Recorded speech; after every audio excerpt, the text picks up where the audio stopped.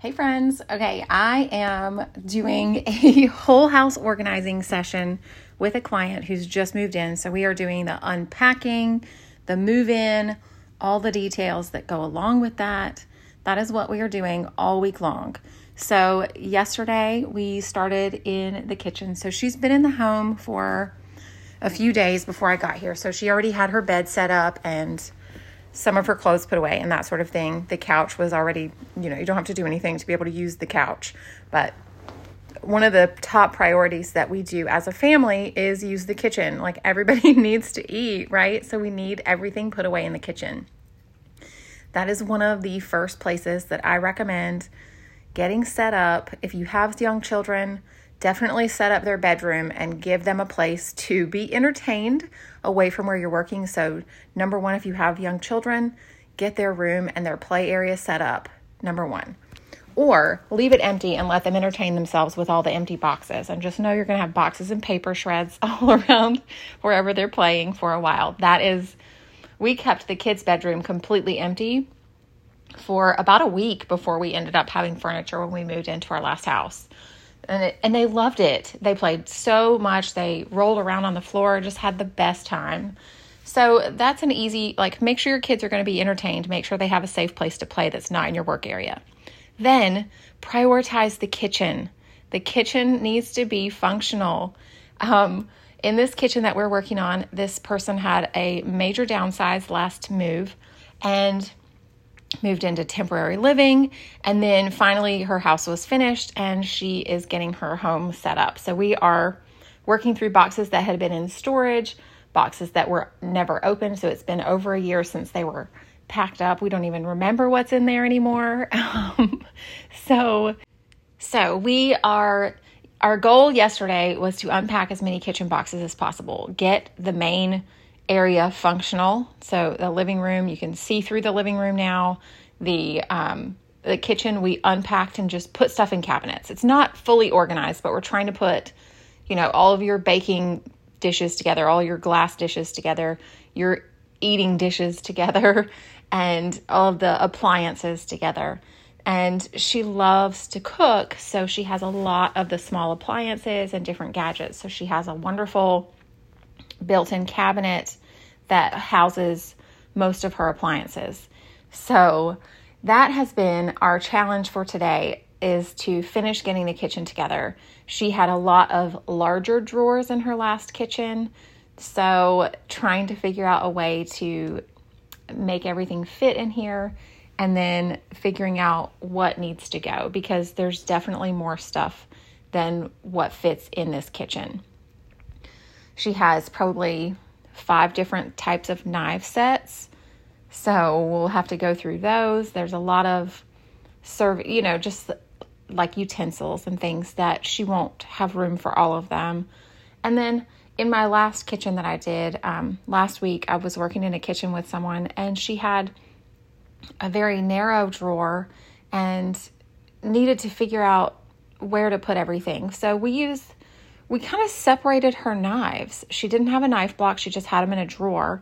And so what we did with her knives was all of the knives that they use on a regular basis, all of her go-to knives, they are in the drawer up top. And then we used a basket to contain the other knives and put them in the bottom cabinet. She can still get to them easily, but they're not in her everyday space, because it was most important to make sure that the items that she used on a regular basis were very easy to get to, that it wouldn't be, knives in a drawer that her young grandchildren would be getting into for safety reasons. We needed to make sure that it was going to be safe. And that was our solution, and it worked really well. It looked so cute. I should have taken pictures. I didn't. I should have. Maybe she'll send those to me and we can share them in the Facebook group. But I wanted to make sure that everything that they use is really easy to get to, and the stuff that they don't use very frequently isn't difficult to get to. So it's in the most inconvenient cabinets, those deep ones that go back to the wall around the corner, right? Those aren't the easiest to get to, but it's a perfect place for those things that you want to use occasionally. Your cookie cutters, your holiday stuff that you only use once or twice a year, tuck those things out of the way in those back cabinets and let the stuff that is easy to get to be where you can get to it. The stuff that you're going to use frequently needs to be so easy to get to. So that has been my mission in this kitchen as well. The stuff that she's going to use all the time needs to be so easy to get to, but we're not even there yet. We're not in the organize it like that stage of this home.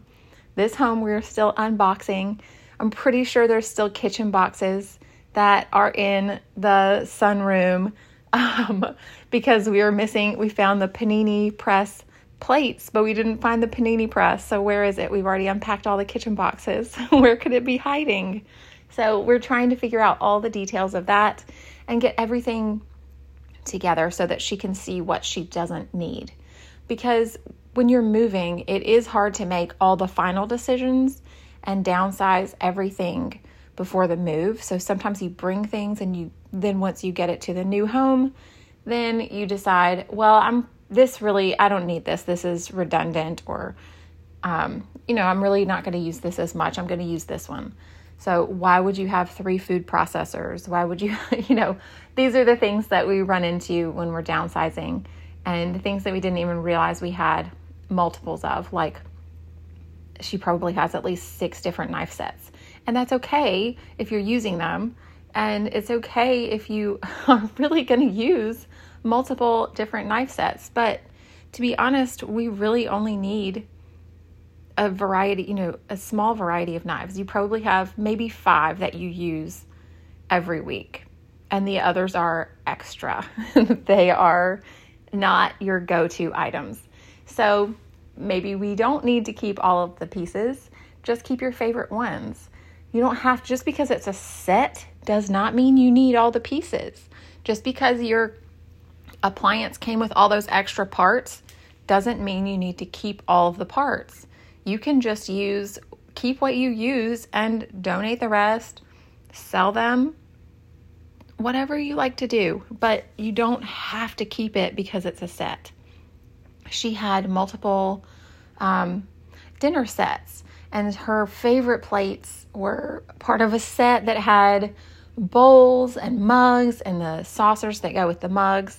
And she never uses the mugs, and she never uses the saucers that go with it, and she doesn't like the bowls to the set. So she kept the large plates and the smaller plates and is going to sell the rest of it because it's from a collector's, like, it's kind of a vintage set. That's really cool. So she's going to sell the rest of those pieces. That's fine. I love being able to do that. And now she had more counter space, more cabinet space for the items that she really likes. So I hope this has been helpful for you guys. If you have any questions, you can message me or email me. The sosmom.com is the website, and the email is hello@thesosmom.com.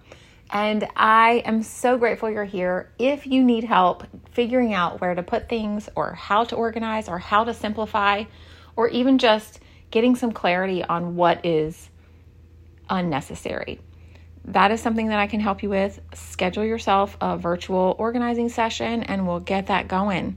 All right. I hope you guys have a great day, and I will talk to you soon. I'll be back later this week with more.